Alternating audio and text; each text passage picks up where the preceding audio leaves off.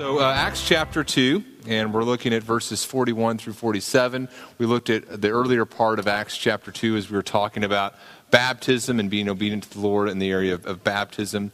And now we go into the natural application of that, church membership community. And so if you're able to, if you would please stand with me as we read God's word together this morning. Acts chapter 2, beginning there in verse 41. Peter has just finished preaching, and Luke writes, "So those who received his word were baptized, and there were added that day about 3,000 souls.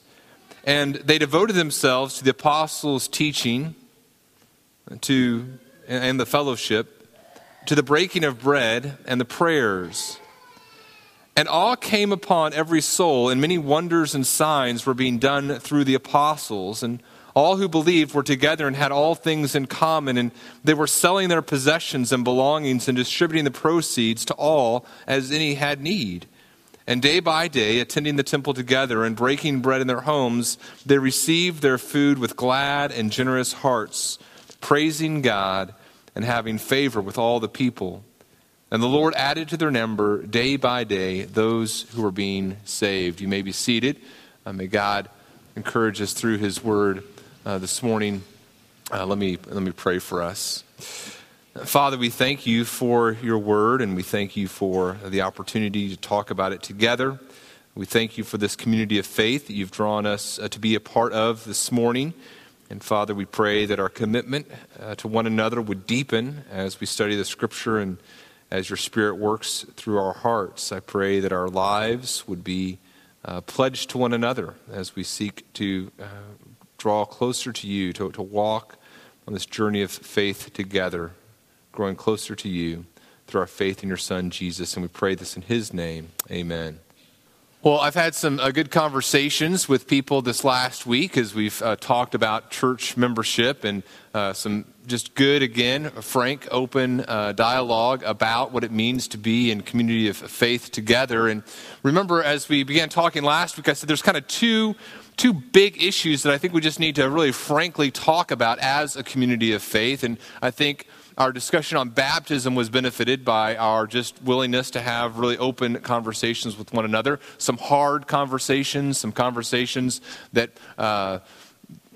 hurt, some conversations that were painful, but some conversations that I think God was glorified through. And I think the same could be true with church membership. And remember, I said there's kind of two big issues that I think we need to discuss. And one of those issues, the area that I think we need to discuss as a body of believers, is the issue of how some who would consider themselves part of our fellowship, some of those who we're in relationship with, how some of us would say, I'm philosophically opposed to the idea of church membership.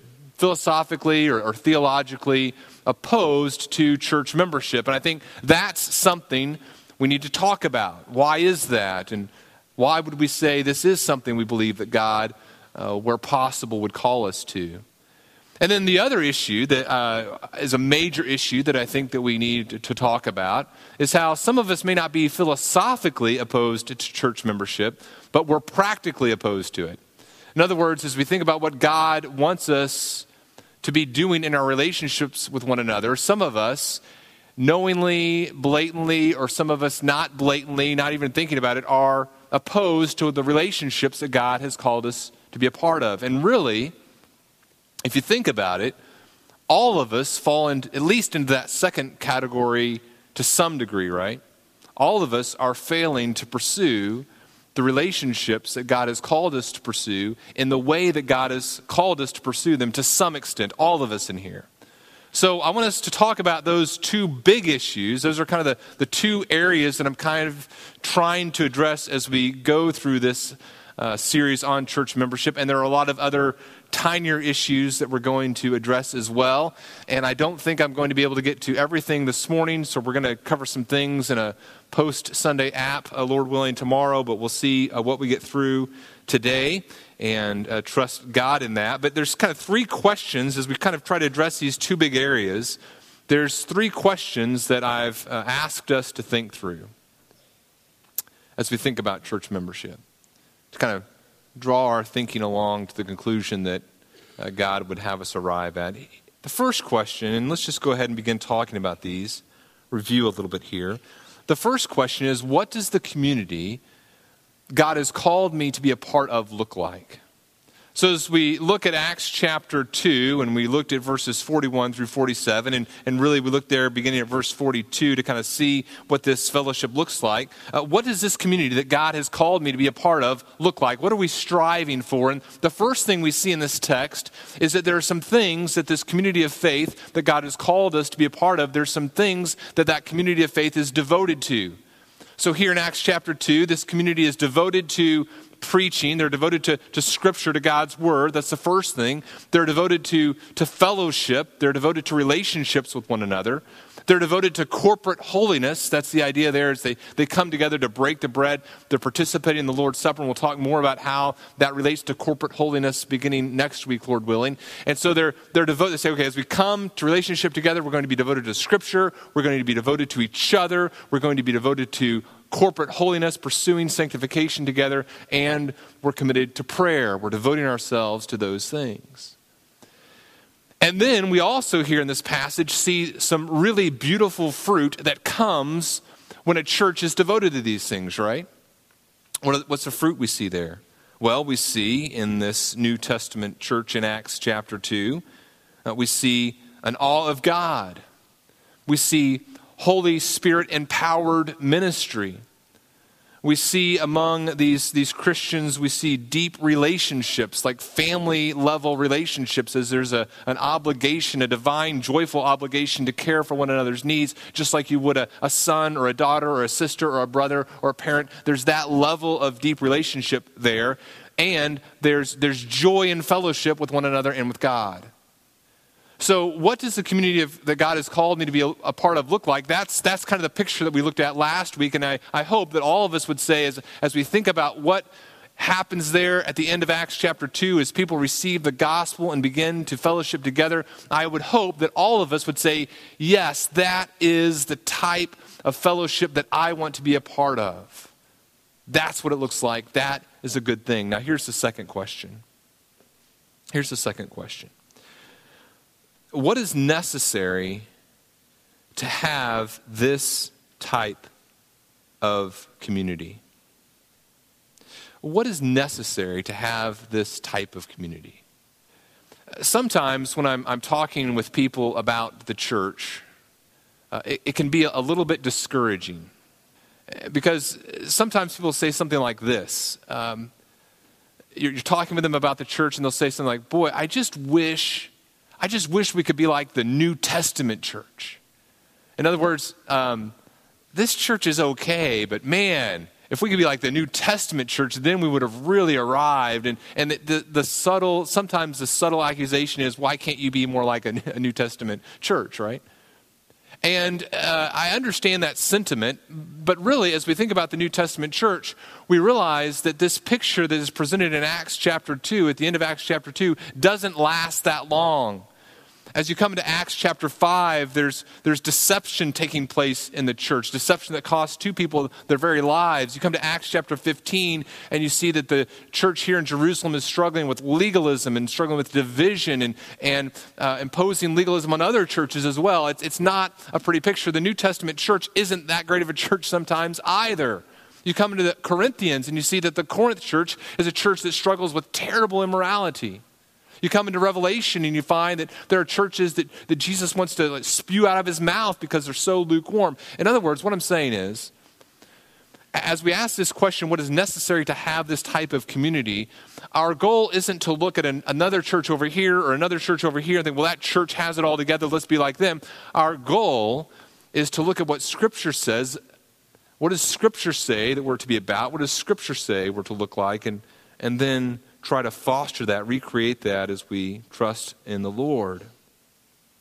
So I just, as I was kind of thinking through what Scripture says about what we need to be, what we need to look like in order to have the type of community that we see there in Acts chapter 2, I just had kind of 7 things that I thought I'd share with you. There's more I could write down. There's less I could write down. Just kind of a few things here for us to meditate on and think about as we think about what we need in order to have the type of community that God has called us to have. And I'm going to go through some of these quickly and some of these a little bit more slowly. But here's the first thing.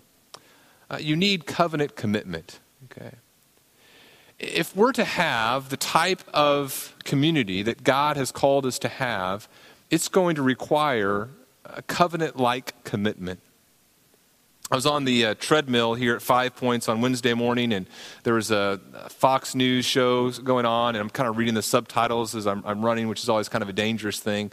Whitney, one time she came by me, she goes, "Why do you always hit the rail whenever you look up?" I said, "Well, I'm trying not to trip." So I'm doing that. I'm hitting the rail, looking at the TV, and while I'm running in, there's this psychologist on the TV, and people are asking him questions. And one of the questions that they ask him is this girl writes in a letter, and she says, essentially it's this, I'm paraphrasing. She says, "I have this boyfriend, and whenever we're alone, this boyfriend talks to me about our future together. It's really exciting. But when we're with his friends in public, he refuses to acknowledge that I'm even his girlfriend. Is this a problem?" Okay. Now, I'm no psychologist, but I'm, nodding my head. Yes, that is a problem, right? There is a concern with this. Now, why is that a problem? Well, why not just have a boyfriend that whenever you're in private says, "Oh, I love you, you're so wonderful, girlfriend," and then in public says, "I don't know who you are." Why is that a problem? Why is that a problem? Because in a relationship in which there's health and growth, there's going to be a commitment to one another. It's in Song of Solomon, chapter 8, where the girl says to her beloved, "I want to be like a seal on your heart, a seal on your arm. I want there to be this covenant love that exists between us," because this young woman understands it's only in the context of covenant love, deep commitment to one another, that this marriage love can thrive and flourish, and that's what she desires. Now, the same is true in a church. The type of community that we say that we want to be a part of, that's that model for us in Scripture, cannot exist apart from committed relationships. You and I have been called into a covenant with God, and we've talked about that in the past. There's this new covenant that we've entered into with God. The church is a participant in this new covenant. We've received this life through our faith in Jesus Christ. We've been brought into a covenant with God. But here's the deal. That covenant with God, the new covenant that we're participants in, is an invisible covenant to a large degree. People can't see us visibly in relationship with God. So what is the church? The church is that place where the invisible becomes visible. Where that invisible covenant relationship with God becomes visible as it's manifested in our relationships with each other. And the New Testament again and again describes this unique commitment we have as believers to one another who are part of the church. So, for example, Galatians 6:10, there's a special care that believers are to show for the household of God. 1 Corinthians 5, kind of beginning in verse 12, talks about how we're going to have a responsibility to judge those who are within the church. Not outside the church, but those who are within the church. What I'm saying is this: if we want to have deep family-level-like relationships where we're committed to Scripture together and to fellowship and to corporate holiness, where we're committed to prayer, where we see the fruit of that in deep family-level relationships, if we're going to pursue that, there needs to be covenant-level commitment. There needs to be formal commitments to one another to pursue that type of relationship. We can't just be like a guy and girl kind of casually hanging out together when it's convenient, or when it's not convenient, not. That's not the type of relationship that God has called us to. If we want to have deep relationships, there needs to be formal commitment. Number 2, what else do you need? You need sacrificial love. You need sacrificial love. The relationships that God has called us to cannot exist apart from a community in which there's a commitment to caring for one another, even at the cost of our own well-being. 1 John chapter 3, verse 16, "By this we know love, that he laid down his life for us, and we ought to lay down our lives for" who? Who ought we to lay down our lives for, says John, as he's talking to people, helping them understand whether or not they're really part of God's community of faith. He says we ought to lay down our lives for the brothers. But if anyone has the world's goods and sees his brother in need, yet closes his heart against him, how does God's love abide in him? How is that possible? Little children, let us not love in word or talk, but in deed and truth. And by this we shall know that we are of the truth and reassure our heart before him. What else do we need? We need sacrificial love. That must be true in a church that's going to realize the relationships that God has called her to. Number 3, you need mutual accountability. You need mutual accountability. Galatians 6 talks about this, and we looked at this last week. And Paul says, brothers, if anyone is caught in any transgression, you who are spiritual should restore him in a spirit of gentleness. Keep watch on yourself, lest you too be tempted. In other words, as we engage in relationships with one another, if we are going to be pursuing corporate holiness, all of us growing in our relationship with God together, pursuing sanctification, if that's going to be true, what does it require? It requires commitment to one another, and not just vague, hey, I'm going to be your buddy, but hey, we're going to hold one another accountable. I'm entering into this relationship with you expecting Galatians 6 to be true, expecting that if I have need of other people coming alongside me, they're going to do so, and yet as they do so, they're going to be humble, recognizing that they too could fall into sin. And so they need people to hold them accountable. You need mutual accountability. Number 4, what else do you need? You need committed shepherds. You need committed shepherds. 1 Peter 5, Peter is writing here, and he says, this is 1 Peter 5, verse 1. He says, so I exhort the elders among you as a fellow elder and a witness of the sufferings of Christ, as well as a partaker in the glory that is going to be revealed. What does he exhort them? Verse 2, 1 Peter 5. He says, shepherd the flock of God among you, exercising oversight, not under compulsion, but willingly, as God would have you, not for shameful gain, but eagerly, not domineering over those in your charge, but being examples to the flock. And when the chief shepherd appears, you will receive the unfading crown of glory. Now, obviously, those are very high things to which to aspire, but apart from committed shepherds, people who are committed not to pursuing some sort of political entity, not to pursuing personal power or control or shameful gain, but what a church needs if she is to function as God has called her to function are shepherds, those who will come alongside and care for the flock. And number 5, the 5th thing you need, I believe from Scripture, is you need submission to the church. Now, submission to the church, that's a hard one, right? What does that mean? Hebrews 13:7 says this, and think through this with me, because this is the hard one. And this is really, as we think about why a lot of people object to church membership or to the type of relationships that I believe God is calling them to, this becomes a huge sticking point. So let me just lay out what Scripture says, acknowledging, as I acknowledged last week, that there are many examples of abuse of church authority, but let's just see what Scripture says here.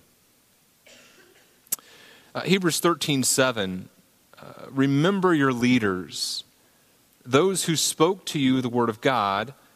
Consider the outcome of their way of life and imitate their faith. And so that idea of remembering your leaders doesn't just mean, okay, I got to remember what their names are. There's this idea that I need to think about those with whom God has entrusted my spiritual well-being, and I need to imitate them. I need to be following them.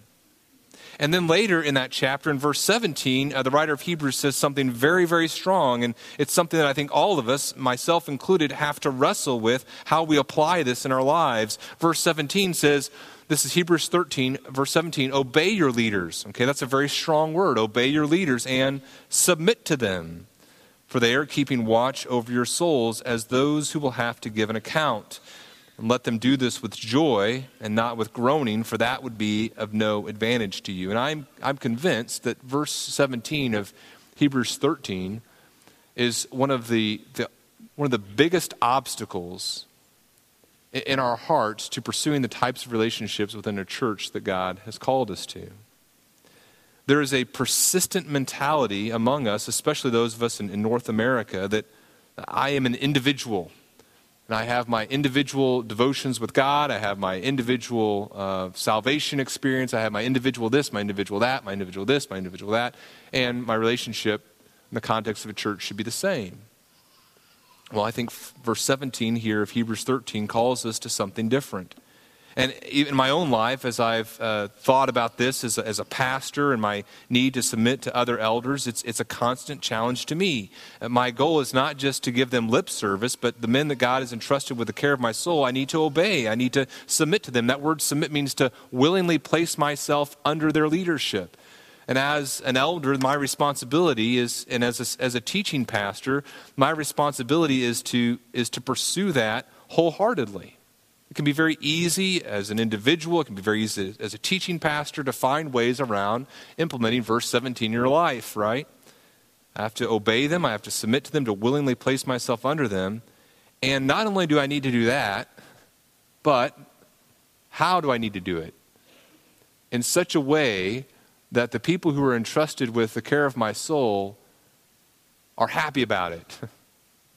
So a huge question for me to ask myself as I think about the men that God has placed me under is, are they glad? Are they glad that they've been entrusted with the task of shepherding my soul? Let me read to you a quote. I mentioned before last week 2 books by Jonathan Lehman. One book on church membership is entitled Church Membership. He has another book called The Church and the Surprising Offense of God's Love. But let me read you a quote from his book on church membership. And I want you to just think about this, okay? See if this is true or not. He says, just as the Bible establishes the government of your nation as your highest authority on earth when it comes to your citizenship in that nation, so the Bible establishes the local church as your highest authority on earth when it comes to your discipleship to Christ and your citizenship in Christ's present and promised nation. What is he saying there? He's saying when it comes to pursuing discipleship, when it comes to our spiritual life, the church is our highest authority that God has given us in that pursuit. Now, I know immediately, what if they tell us to do something wrong? Clearly, it's a limited authority, right? A church cannot tell you to do something that's contrary to God's word. A church can't tell you to violate your conscience. A church can't tell you to do those things. But when it comes to pursuing my spiritual discipleship, my discipleship in Christ, the church is my highest authority. Now, here alone, I think would be reason to pursue membership if that's what the elders are asking you to do. But let's think through some other things here. Here's a sixth thing that I believe you need.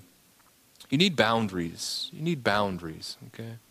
Not only do you need submission to the church, you need boundaries. And look here in Acts chapter 2, what happens? It says that they're added to that, verse 41, they're added that day about 3,000 souls. And then you come down to the last verse in chapter 2, it says, day by day, in other words, adding to their number those who are being saved. In other words, what does that mean? It means there's boundaries. It means that there is an in and an out, okay? And as you go through the New Testament, you see over and over again that there's a great concern among the apostles and the pastors, the shepherds, that people know that there's an in to the church and there's an out to the church. And for some of us, that's a really hard thing to say. It seems kind of exclusive, right? Why is that? Why must there be an in and an out to the church? Why not just say, hey, if you want to come to Bethany Community Church and sit in a chair, you're in. If you don't want to, you're out. Whatever you want to do. Why make there be an in and out? Let me just give you a couple of illustrations why I believe the New Testament is so concerned with this.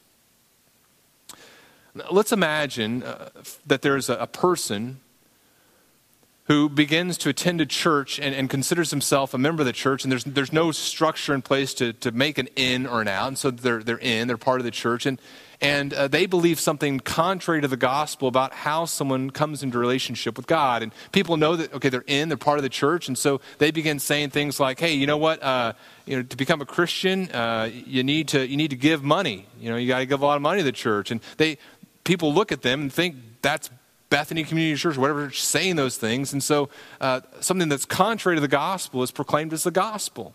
And if the church is the gateway, the church is the one who affirms someone's testimony, then that's a concern. We don't want the false gospel being proclaimed, right? Or let's say that there's a pastor, and a pastor begins to teach some heretical things about who God is, and saying that Jesus wasn't really the Son of God. And yet, because there's no in and out to the church, who's to say that pastor isn't proclaiming what the church teaches? It's very important, I believe, for there to be an in and an out to the church. There's a need for boundaries. There's a need for boundaries. And despite how it might make us uncomfortable, there needs to be boundaries to the church by which the church says, yes, this person is proclaiming the gospel and is part of the church, and this person is not. Number 7, the last thing here is just you need clear communication. You need clear communication. You need a means by which shepherds know that they are responsible for you, right? There needs to be clear communication. And I said this a few years ago, and it really offended a person. It really offended a person. He said, look, how can you say that? I come here every week, and I don't want to become, I have no desire to become a member, but how could you say that you're not in charge of me, of my soul? You know, I said, well, you haven't told me that yet. There's been no communication that you even have a desire for that. And I love you, and I will absolutely, make your life uncomfortable where I need to and love you where I need to. But we haven't talked about that. There's been no communication. There needs to be a process by which the church knows, hey, I want you to be shepherding me. That needs to happen. So these are things that I believe need to take, if we're going to have this relationship with one another that God has called us to have, I believe these things need to be in place. There needs to be covenant commitment by which we formally say, hey, I want to be in relationship with you. There needs to be sacrificial love where we're committed to caring for one another sacrificially. There needs to be mutual accountability. There needs to be committed shepherds and submission to the church. There needs to be boundaries and clear communication. There could other things we could add, but I think those things are essential to be in a church for these types of relationship to exist. Here's a definition that Layman gives in his book, The Church and the Surprising Offense of God's Love. And I've changed it a little bit to make it better. No, I don't know. I've changed it a little bit, and this isn't official Bethany Community Church doctrine, but here's something that I think encapsulates what I mean. Now, remember last week I took the phrase church membership and I put it back on that shelf. I'm gonna take that term off the shelf now and say, okay, when I use this term church membership, this is what I mean. Okay, this is what I'm saying. Church membership is this. Church membership is a covenant of union between a particular church and a Christian. A covenant that consists of the church's affirmation of the Christian's gospel witness, the church's promise to shepherd the Christian, and the Christian's promise, together with the church, submit to its oversight and love its people. It's kind of a long definition. I wrote it down in your handout there. Or someone else technically wrote it down and printed it out. But that's what we're talking about. When we say church membership, I don't mean just some forms you fill out.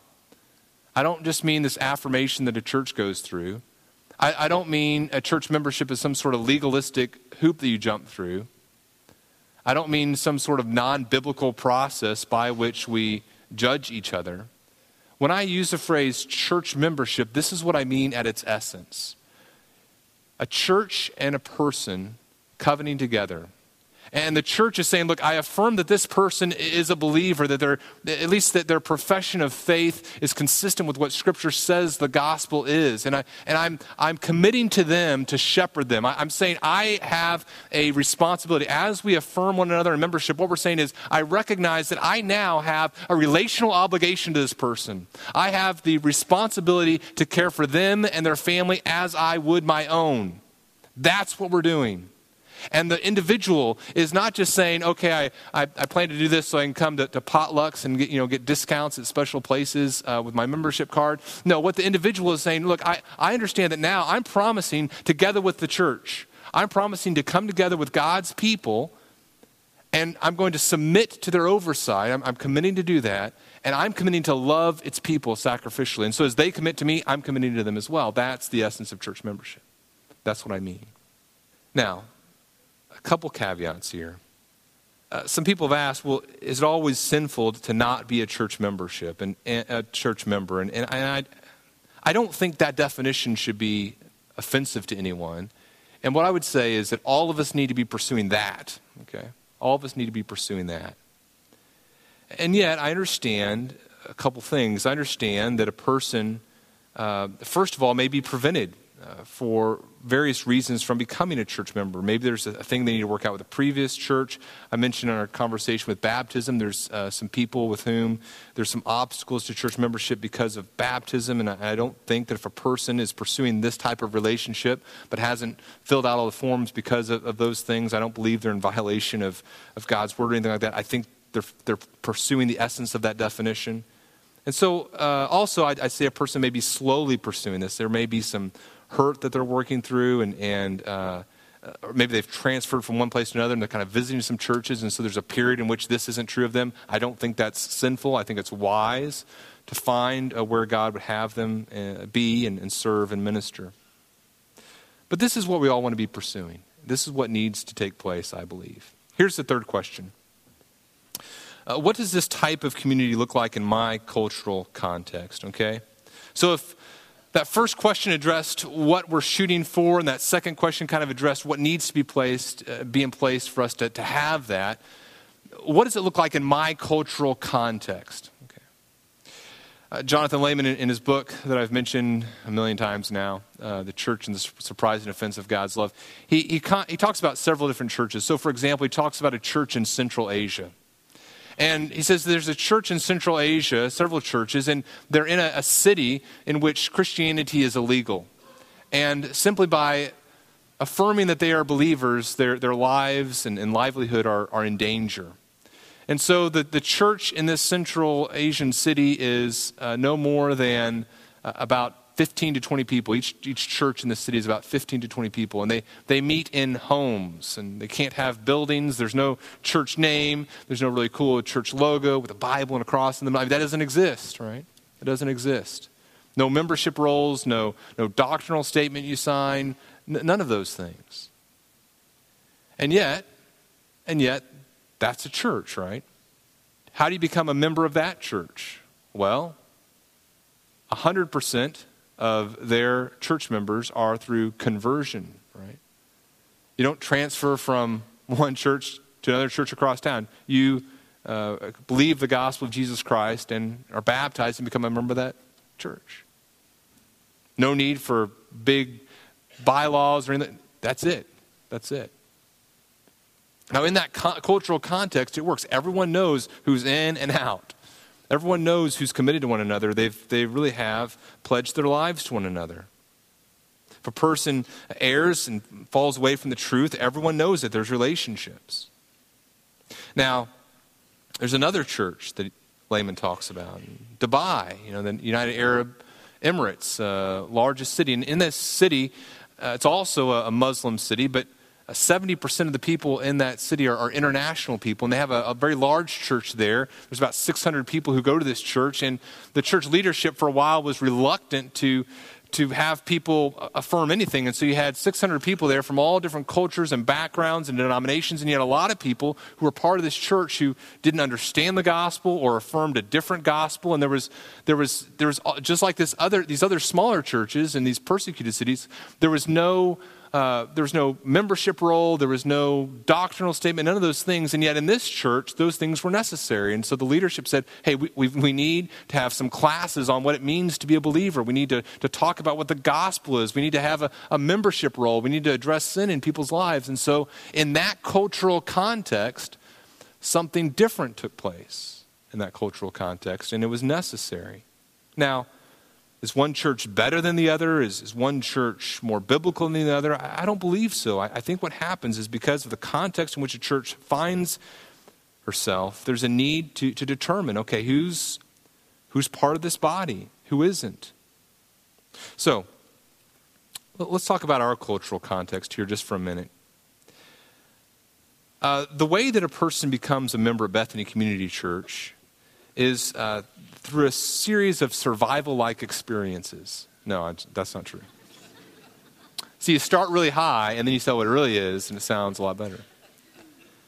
No, in our process, people come to Bethany Community Church. They find out about the church. They then attend a Discovering Bethany class, some sort of membership class. And then there's after the class, they fill out some forms that tell us a couple things. They tell us about their story of conversion.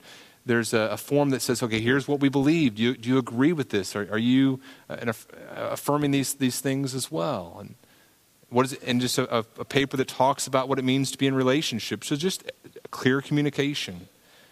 We believe that, in our cultural context, there are people coming from a lot of different denominations. Our culture has a lot of things that call themselves churches that are not churches. There are many cults that call themselves Christians. And it's important in our cultural context for people to really understand what does the Bible teach and what is the gospel and what does it even mean to be a church. And so that was what we try to communicate in that membership class and through some of that paperwork. And then we ask people to meet with our elders. And some may object to that and say, hey, why do I have to go through this interview process? Do I have to pass some sort of test? Isn't my testimony good enough? And really, what that time with the elders is meant to do is to begin a relationship. To say, okay, let's just be really clear as we come into this formal relationship with one another. Let's talk about what it means for us to shepherd you and let us hear your story of how you came to faith in Christ and what we're affirming as you become a member of this church. And then the last process of the step of becoming a member is the congregation affirming a person's membership. And this is a step that we really have to be careful with.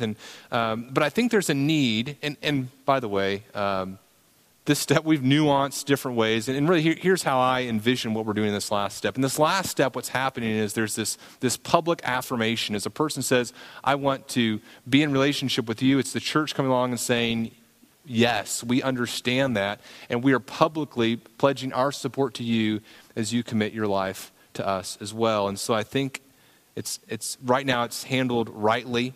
We've been at this for about 8 years, and I'm guessing there's some nuances that we would make sure we got right if we were kind of think through those things. But anyway, the principle is good, and I believe it's a biblical one.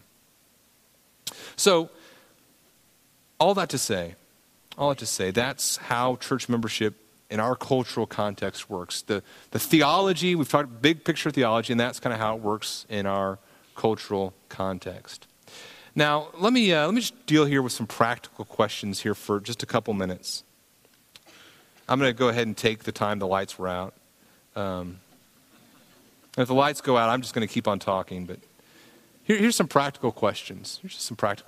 Number one, here's a practical question people have. What are the circumstances in which Bethany removes someone from their membership? And I think that's a very important question. Now, we call this, in our cultural context, we call this church discipline. I would change that phrase if I could, but basically what we're doing is removing the stamp of member from a person that isn't committed to the principles of membership that we've laid out, that are laid out in Scripture.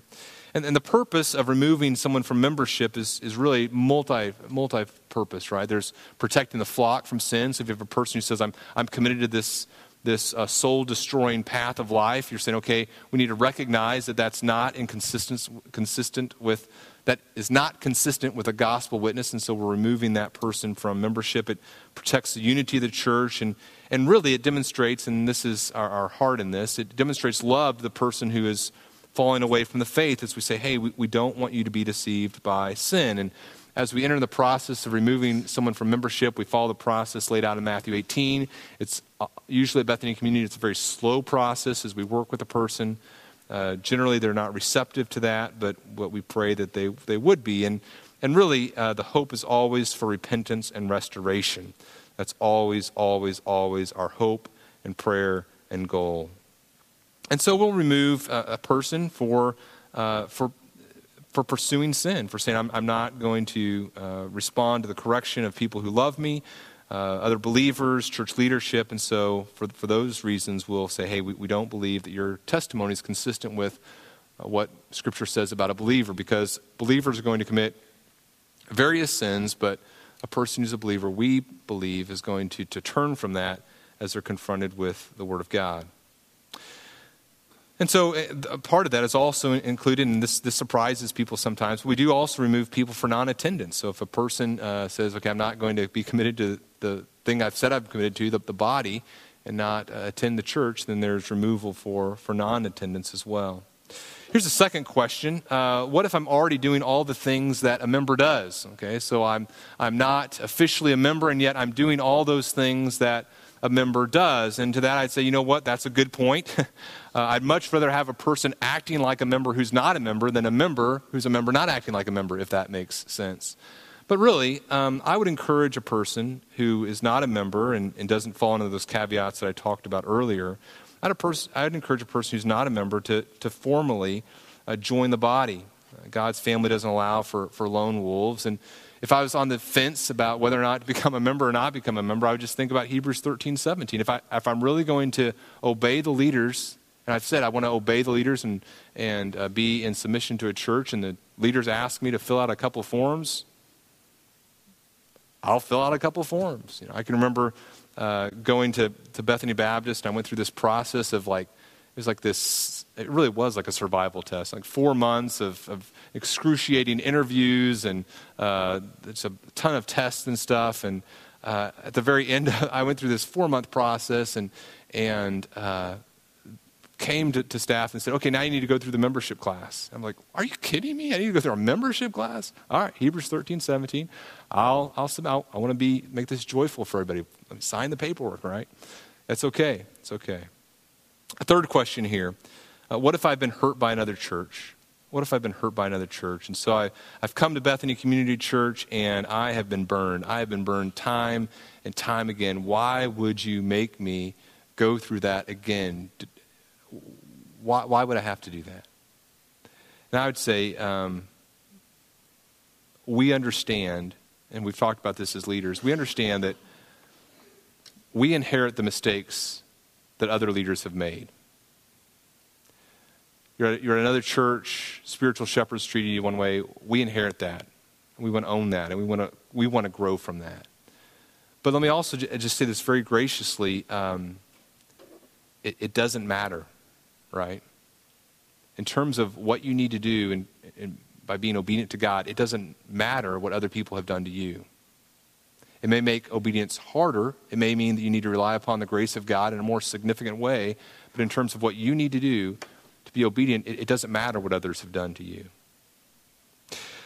Let me just stop with this last one. When can I leave a church? You know what? I'm gonna just say this really quickly. I will deal more with this in our Post Sunday app tomorrow and the other questions that I was going to get to. But the last question, when can I leave a church? And I would say there are times when you must leave a church, right? There are times when you absolutely need to leave a church. If there's bad doctrine being taught, if there's commitment to false teaching, there's commitment to immorality, there's a failure to deal with sin. Those things are times where it's necessary to leave a church. But I would say at the same time, many times when we think it's okay to leave a church, it's not. And one of the things we ask as people come to our church from other churches, because in our cultural context, that's a pretty common thing, right? One of the things we ask is, why are you leaving? And how are things relationally at the church that you left? And my encouragement, I say this publicly and I say it again this morning, my encouragement is if there are relational things that need to be dealt with at a church that you're leaving, any one of our leaders would love to help foster that. Because as much as we would love to have you at Bethany Community Church, love it, love it, love it. You're all very wonderful people. We believe that God would be glorified in a more significant way if relationships were reconciled through faith in Jesus Christ for the glory of God. We recognize that can't happen all the time. We rejoice in the fellowship with you, but ideally, we believe that that's what God would have us pursue. Whitney and I made a very tough decision about 8 or 9 years ago. Let me just be careful. Because I fall into that second camp as well, and someone who doesn't practice church membership perfectly. So let me just be careful. We made a decision 8 or 9 years ago to not go back to Texas where all our family lives. As much as we had missed them and loved them and always planned on going back. And the reason we made that decision is because of you, of this church. And as we thought about continuing in ministry with people that we had loved at Bethany Baptist Church in this location, we would not have been able to make that commitment to you if you had not made that level of commitment to us. In other words, you're it. You're our family. If things go south for us, you're all that we're relying upon. We have trouble with our kids, trouble with our house, you're it. We feel very confident in that decision because we believe this is a church that's pursuing those type of relationships. Brothers and sisters, that level of trust and relationship cannot maintain its strength apart from our pursuit of the glory of God through our faith in Jesus Christ. We cannot have casual commitment to one another and deep relationships. The two things don't go together. And so as we think about church membership, not just that phrase that means so many different things to so many people, but as we think about church membership, that covenant commitment we're making to one another, we recognize that only God can give us the grace to pursue that through our faith in Jesus Christ to the level to which he calls us to pursue it. Let's pray. Father, we thank you for these relationships that we have. We recognize that we cannot have these relationships apart from your grace. And so we pray that you would be faithful to us. We pray that you would cause us to pursue you with a passion. And then as we passionately pursue you, you'd cause us to love and care for one another. We pray these things in your Son Jesus' name. Amen.